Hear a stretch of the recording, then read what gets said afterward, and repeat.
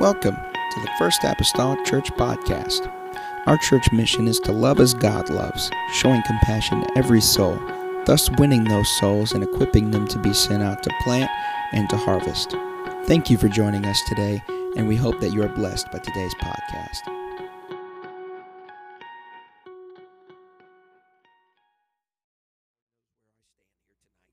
Amen. In 1 Chronicles chapter 11, verses 4 through 6, the Bible states these words. Amen. Anybody else need to sneeze? We'll just pause for a moment. It happens at some of the most missed. I remember, our old podcast, I remember up here sneezing during the podcast one time. And I told her, it kept happening. Everybody just kind of watching with bated breath because they always came in pairs with me. So I didn't know the first one came and just waiting for the second one, you know. Things like that. I've had my nose bleed while I was preaching, and it's going to happen in church, folks. It just happens. Life doesn't stop when you walk in here. You know that it hadn't been that long ago that when we had special guests, it seemed like we were constantly sending somebody to the hospital. You remember when that was happening? We had Brother Glasspell here. We sent somebody to the hospital. We had the Horse family from Germany here. We sent somebody to the hospital. I stopped having guest speakers. That's the reason why we had any this year, because I was afraid somebody's going to be sent. Afraid somebody's going to have to go to the hospital. Might be your number, you know. So we just try to steer clear from that. Amen. It's good to have fun in it. 1 Chronicles 11, verse 4. The Bible says, "And David and all Israel went to Jerusalem, which is Jebus, where the Jebusites were, the inhabitants of the land. And the inhabitants of Jebus said to David, Thou shalt not come hither. Nevertheless, David took the castle of Zion, which is the city of David. And David said, Whosoever smiteth the Jebusites first shall be chief and captain. So Joab, the son of Zeruiah, went first up and was chief." David said, they said, "You're not coming here."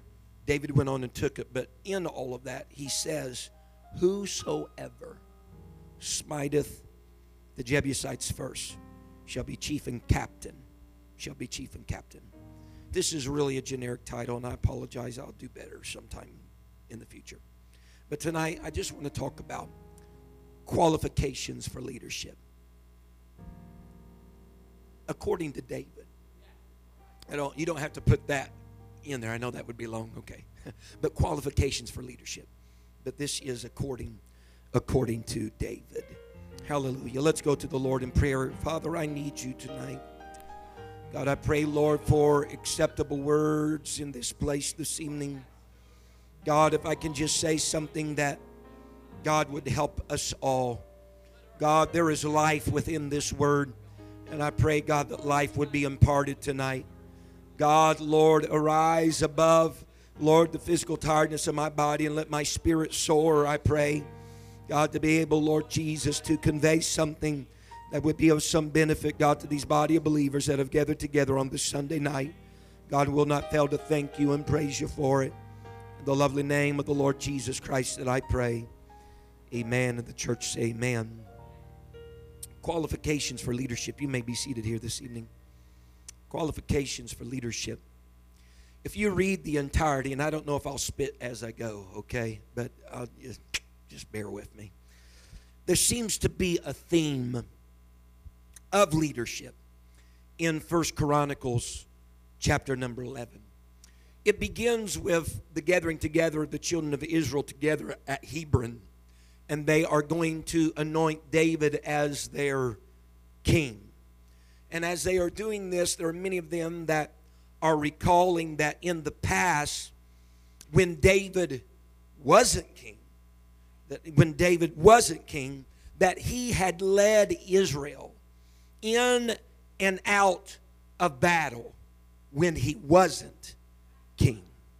And 1 Chronicles 11 then ends with a list, quite lengthy list at that, a list of people that David accounted as some of his chief mighty men that he had throughout his life.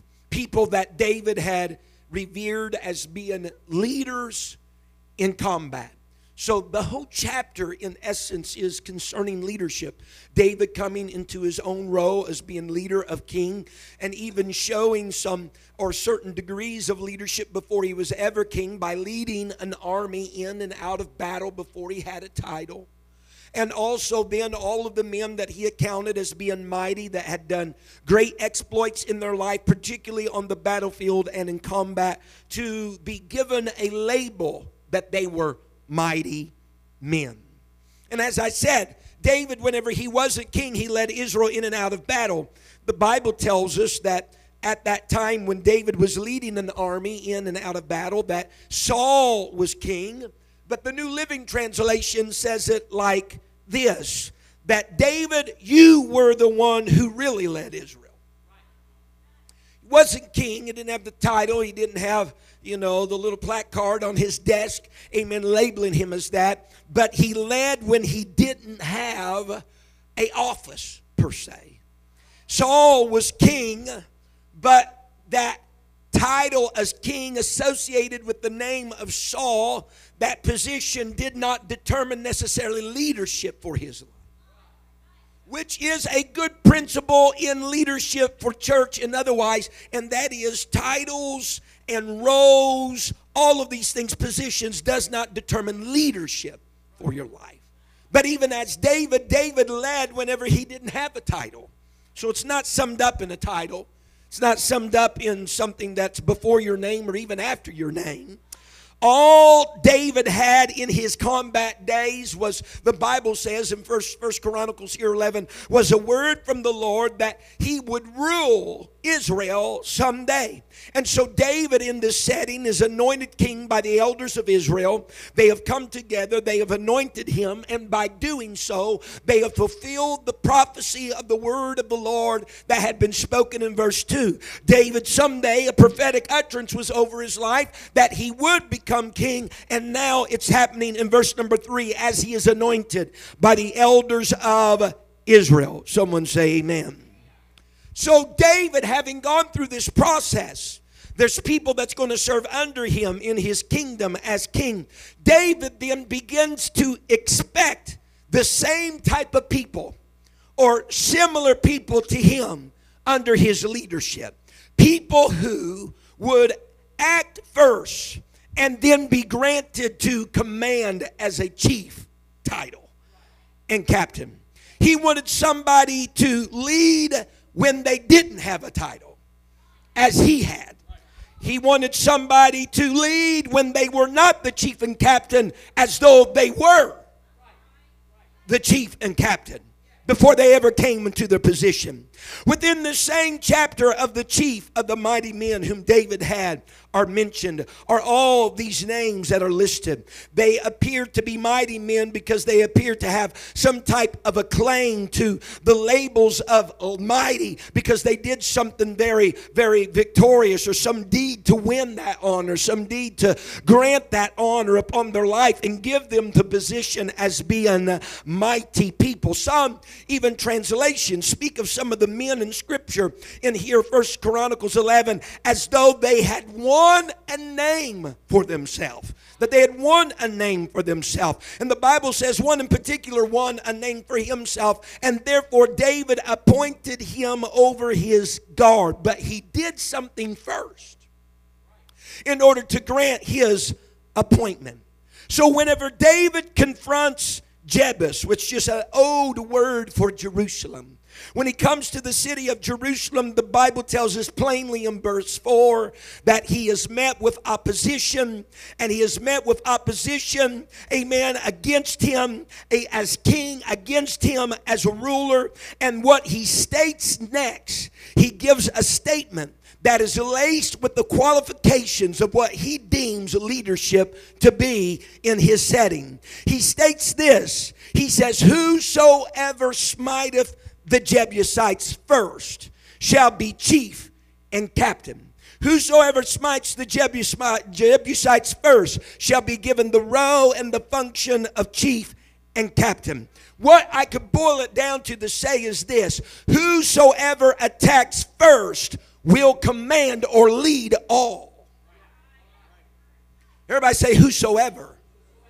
He says whosoever. And here's what I want to talk to you about for the next few moments. And again, I will not hold you long. And that is this. The qualifications that David gave in that statement that I derive are this. Is that number one, his qualification for someone that was going to be a leader under his care, something that he had exampled himself. Number one is this. You got to know who the enemy is. You got to know who the enemy is. Because something's important. If you know who the enemy is, then you know who the enemy is not. Number two, you got to take initiative. And number three, you got to be willing to risk your life.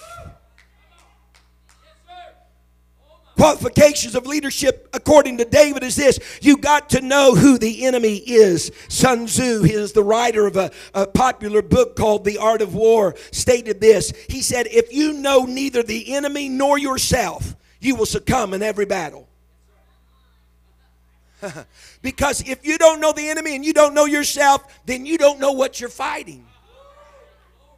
Some people go out on the battlefield fighting enemies they don't even know. In other words, they're shooting, they're pulling back arrows and letting them go, and they don't even know who the target's supposed to be. David he told them very plainly. We read in Scripture, and it's important to know who the enemy is, because in the previous chapter, 1 Chronicles 10, the Bible says that Saul died in that chapter. He passed away. Amen. He was sore wounded in battle. Amen. And then, not wanting to be taken advantage of by the Philistines, the Bible tells us in the harmony of the Scriptures that he committed suicide to finish himself off. And so along the way, Saul had mislabeled who the enemy was. Saul, the predecessor to David, had mislabeled who the enemy was, because Saul presumed that the enemy in his life was David.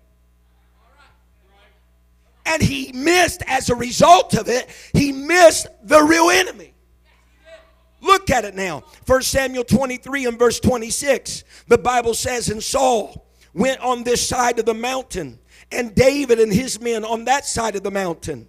And David made haste to get away for fear of Saul. Why? Saul is chasing David, wanted to take David's life. For Saul and his men compassed David and his men round about to take them. So you see what's happening here. Saul sees David as the enemy, insomuch that he has a band of men with him. He is pursuing him. He's doing whatever necessary to apprehend David. And the Bible says in verse 27, but there came a messenger unto Saul, saying, haste thee and come, for the Philistines have invaded the land. Wherefore Saul returned from pursuing after David. What are you saying? While Saul was out pursuing what he perceived to be the enemy, the real enemy encroached on the territory. The real enemy encroached on the territory of Saul. So much messengers had to be come and say, hey, you don't need to be chasing this right now. We got a real adversary over here on our other flank. What are you saying? I'm saying it's important to know who the real enemy is, so that you're not fighting battles that you might be losing other places. You're not going after things that really have no context or meaning or threat.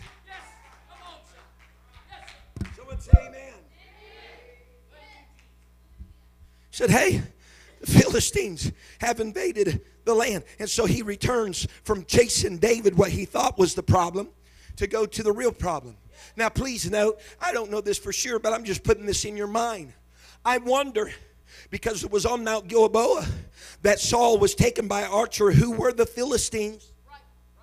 Who were the Philistines that wounded him and he ultimately taken his life? I wonder if life would have been prolonged for Saul if, rather than investing in a mislabeled enemy, he had been fighting the real enemy all alone. So it's important to know who the enemy is. During one of the early wars within these United States, they were surrounded by thick trees and brush, and the British soldiers and the Virginia militia were firing in battle without aiming, history says. They would quickly reload their gun and fire again. More than likely muskets. Occasionally, history records, they hit the enemy. But more often, they shot their own men. Because there's a danger in haphazardly firing with really no aim or target secured. You got to know who the enemy is. Someone say amen. You got to know who the enemy is. The Bible says that David made it quite plain, and he made it quite noticeable for them. He says, whosoever smiteth the Jebusites. The Jebusites were the inhabitants of Jebus, or that old name for Jerusalem. They were one, according to Deuteronomy 7. They were one of the 7 nations mentioned in Deuteronomy 7 that were doomed to destruction by God. They were not in Joshua's day totally driven out of the land of promise, but they were in David's day, except for a small group that inhabited the land of the temple, which is the land of Jerusalem, or the land of Jebus. They say, according to history, that the Jebusites were warlike men. They were a mountain tribe, and it's evident according to this verses of scripture that they disrespected David, because they told David, thou shalt not come hither. They disrespected David. Now, this is no surprise, folks, whenever we learn that it seems as though they descended from Ham, who likewise also disrespected the authority in his life, his father. That whenever daddy got drunk on the wine from the vine he had planted, and he's naked in his own tent, Ham sees it and he announces it to his brethren. So it's no surprise. And so David is standing here with his men. He's identifying the enemy for them. He's telling the men that are fighting alongside him, whosoever smiteth the Jebusites. So it's clear that the Jebusites are the enemy, because they challenged King David whenever he approached. Someone say amen. Not only that, the Bible says that they were mightier and they were greater than Israel. But Deuteronomy says that God had marked them for doom and destruction. Now listen to me. This is what God said concerning this enemy, the Jebusites. Deuteronomy 7 and verse number 2. And when the Lord thy God shall deliver them, it's speaking of these 7 nations, so it includes the Jebusites, deliver them before thee, this is what he says, thou shalt smite them, utterly destroy them, make no covenant with them, shew them no mercy. You can't have marriages. You can't take their daughter, and they can't have your daughter, because they'll turn you away from following me. They'll serve other gods. The anger of the Lord will be kindled. He'll destroy you suddenly. He says, but this, in verse 5, but thus shall ye deal with them. Ye shall destroy their altars, break down their images, cut down their groves, and burn their graven images with fire. So David is presenting to the nation of Israel an enemy, the Jebusites. Look at me now. David's presenting the Jebusites as an enemy to Israel because they were an enemy of God. You got to know your enemy. In other words, an enemy of God was an enemy to David, and therefore was an enemy to Israel. God's making it quite plain that if it's in opposition to God, it's in opposition to you. If it's against the church, it's against you. He said in New Testament scripture that the servant is no greater than his master. If it's going to oppose him, then it's going to oppose you. If it's an enemy of God's, then it's your enemy. Someone say amen.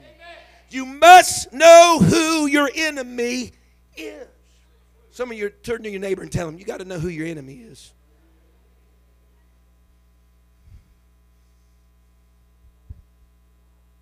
So David says that's qualification for leadership according to me. Know who he said, because I don't want anybody on the battlefield with me. I don't want anybody on the battlefield with me that are confused about who or what we're fighting against. Terry McGee, if me and you go into the battle and we got guns that's loaded, honey, I want you to know what colors are ours.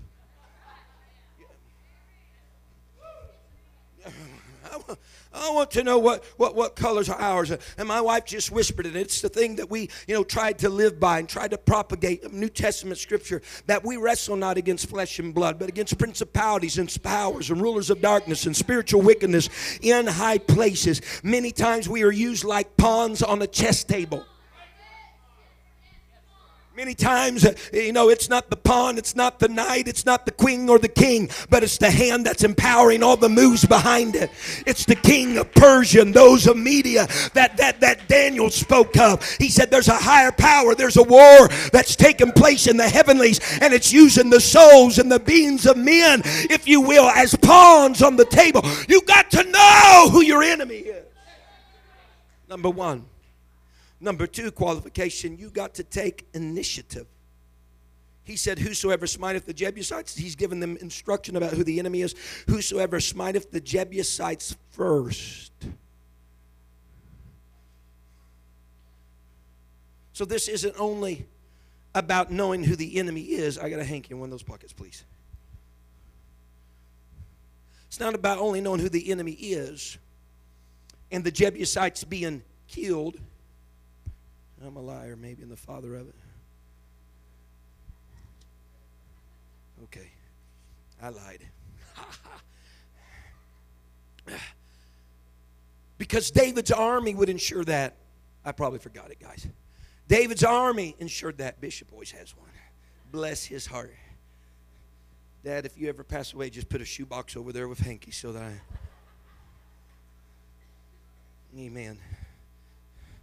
David's army was going to ensure that. So it wasn't just about knowing the enemy and the Jebusites being killed. David had an army that would ensure that. It wasn't about them just pledging their loyalty to their king, because his men were loyal. They're right there alongside him in battle. They wouldn't be loyal. They wouldn't be there if they weren't loyal. They were there right by their king in battle. It wasn't about necessarily winning the prize of a title, of a captain, or of a chief. Amen. Because Joab, according to our understanding of Scripture, already had somewhat of a prominent standing among the ranks of David. But what this is speaking about right here, it's talking about taking initiative. It's not talking about being speedy. Amen. That's all subject to ability. But it's talking about taking the initiative. If I can define that for you, it's about taking the introductory act or step in leading action.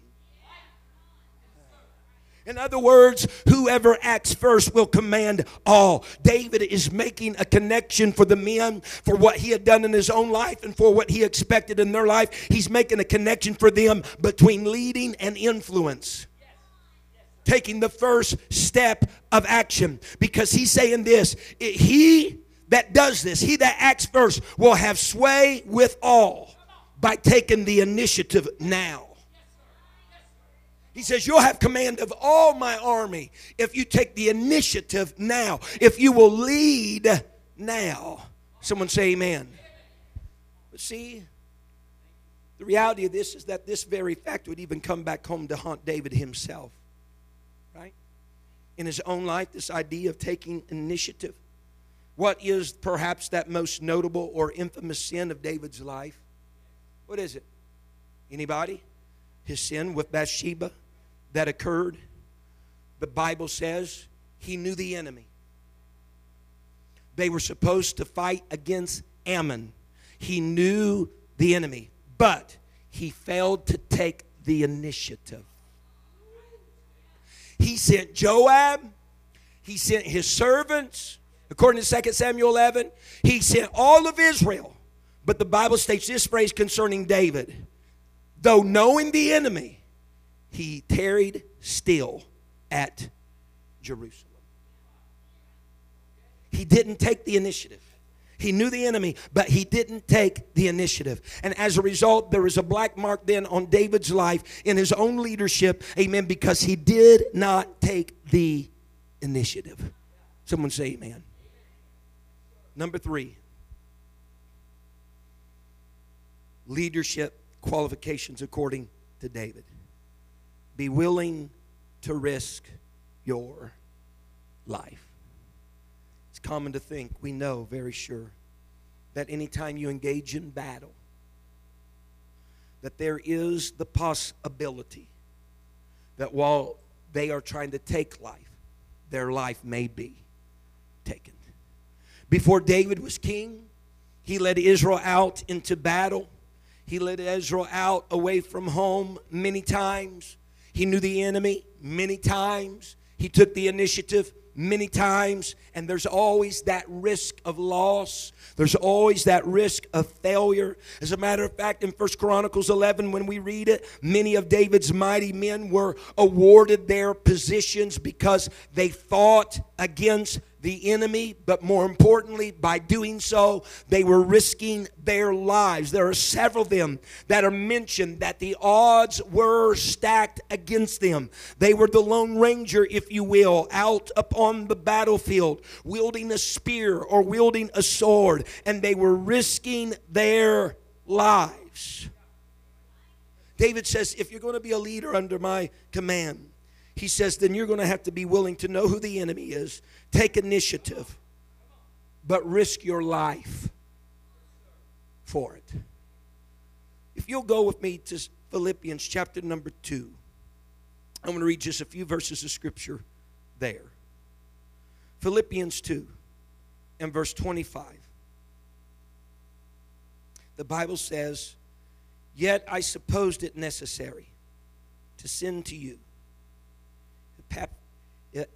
Epaphroditus, my brother and companion in labor and fellow soldier, but your messenger, and he that ministered to my wants.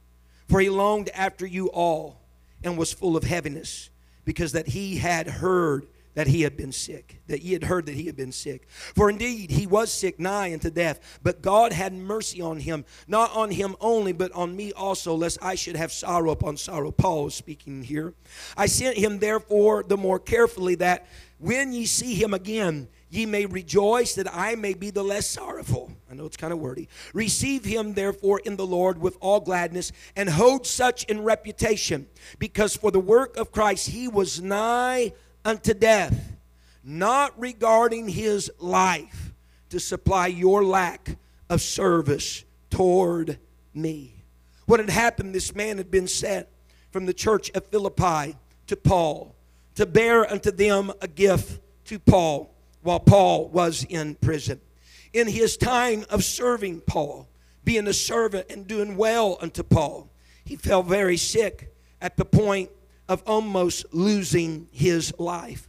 He had volunteered to make this long journey, which was a dangerous trip, amen, to Rome, to stand at Paul's side, to assist him in whatever it was that he wanted, to make sure that the love gift from the churches made it there, and he was protecting it with his own life. Amen. He had caught, it seems like, some illness in his work for the Lord. He was nigh death while he was trying to supply the lack of service, as it was, coming unto Paul. And the Bible says he did not regard his life. There was a group of people that this same word is used in the Greek of not regarding his life. They called them the riskers, or the gamblers. They were people that risked their lives by ministering to the sick and to the imprisoned. They were ones that the Bible says like this, that did not regard their life.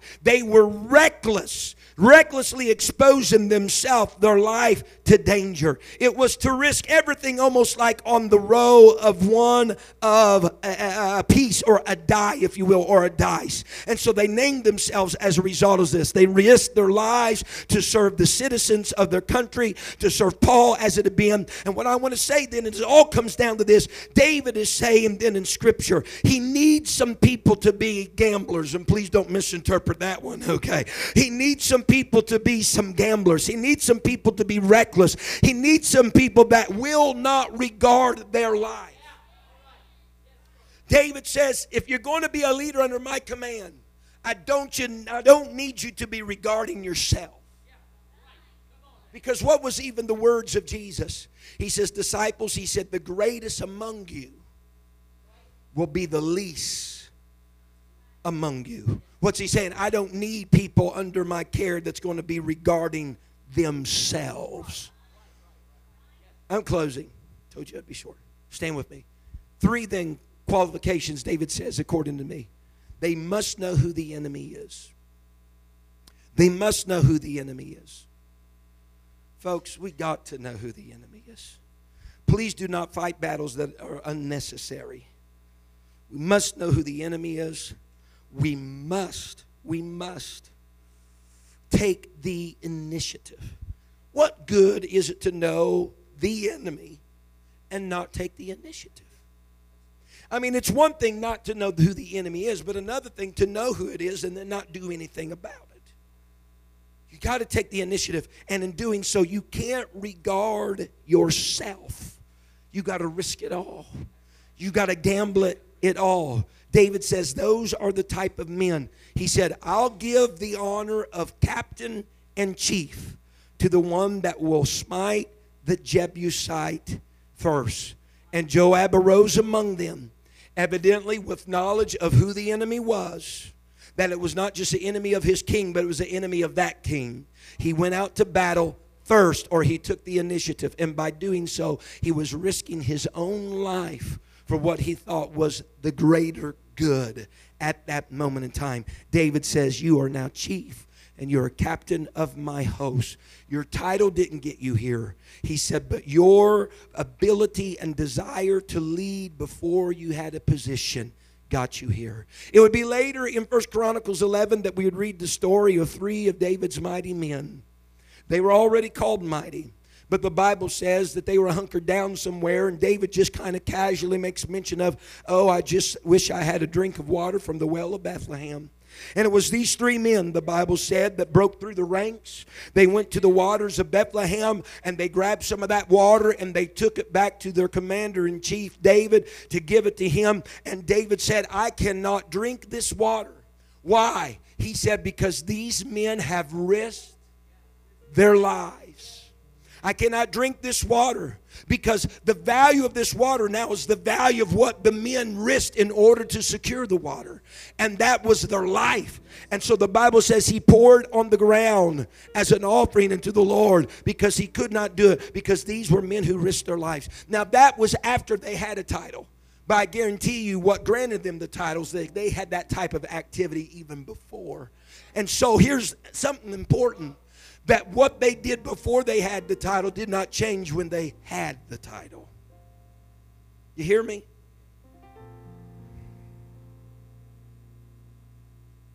Sometimes people jockey for position. And when they get the position, that's all they need. They no longer have the pizzazz, the fervor that they had when they were trying to secure it. It's kind of like sometimes men and women in relationships. People date, especially men. I'm telling you, it's the seize and conquer mode. Get that gal. Do everything within your power to get her. Get her, and then everything you did before to get her, who cares? I got her. You know, you take her out to eat, get her some flowers, get a present, remember her birthday, blah, blah, blah. And then after the fact, you don't do any of those things. Why? Because it's the seize and conquer. You conquer, blah. Sometimes, David's saying, there's people, though, he said, they'll do that for position and placement. And he says, then after they receive it, he says, then they're not knowing who the enemy is, taking initiative and willing to risk their lives like they were prior to the title. He says, but I want people, and he had them, those 3 namely were some that before and after they knew the enemy, they took initiative, and they knew that they were going to be risking their lives in the moment. Those are just some qualifications of leadership according to David. I know this will not go in the top 10 lists of sermons ever spoken in my life. But you know what? I really, really, really, really just spoke from the Word of God. And Johnny James says, if you do it, it does its work. So this might not influence anybody now, do anything for anybody now. I don't know if it ever will in the kingdom come of days. But I know I stayed in the book. I stayed in the book. I'm not saying this for your benefit. I'm saying this for mine. That I stayed in the book, amen, from the scriptures of the Holy Word. And I didn't just get up here and just throw something from my hip. Thank you, Lord, for your help. If we bow our heads in this place.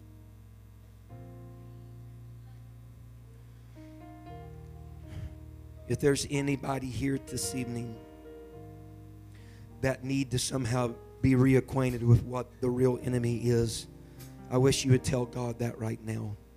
God, I'm fighting, but I don't know if I'm fighting the right things.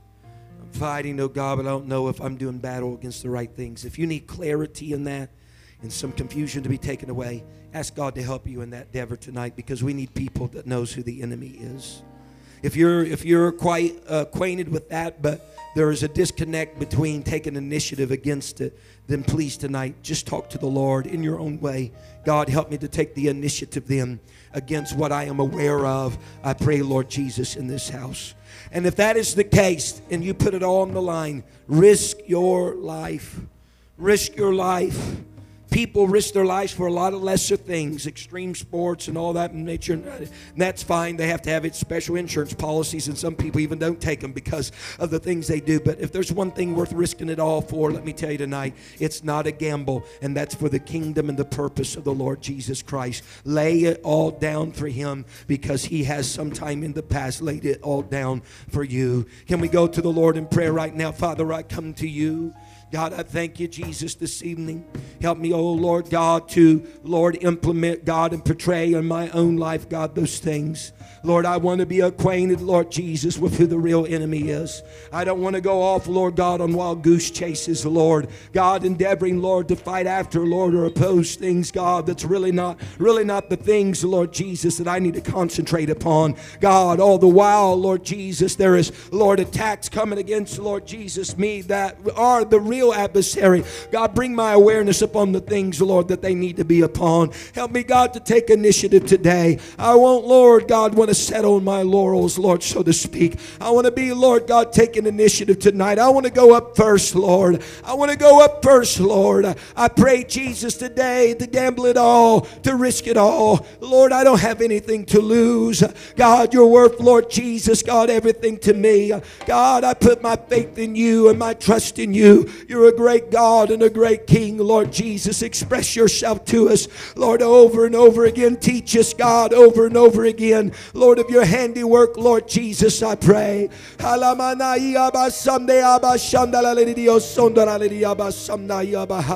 Let's just sing a chorus of song right now. If anybody wishes to pray at their pew or at an altar, that's totally fine here this evening. Father, I Thank you for listening.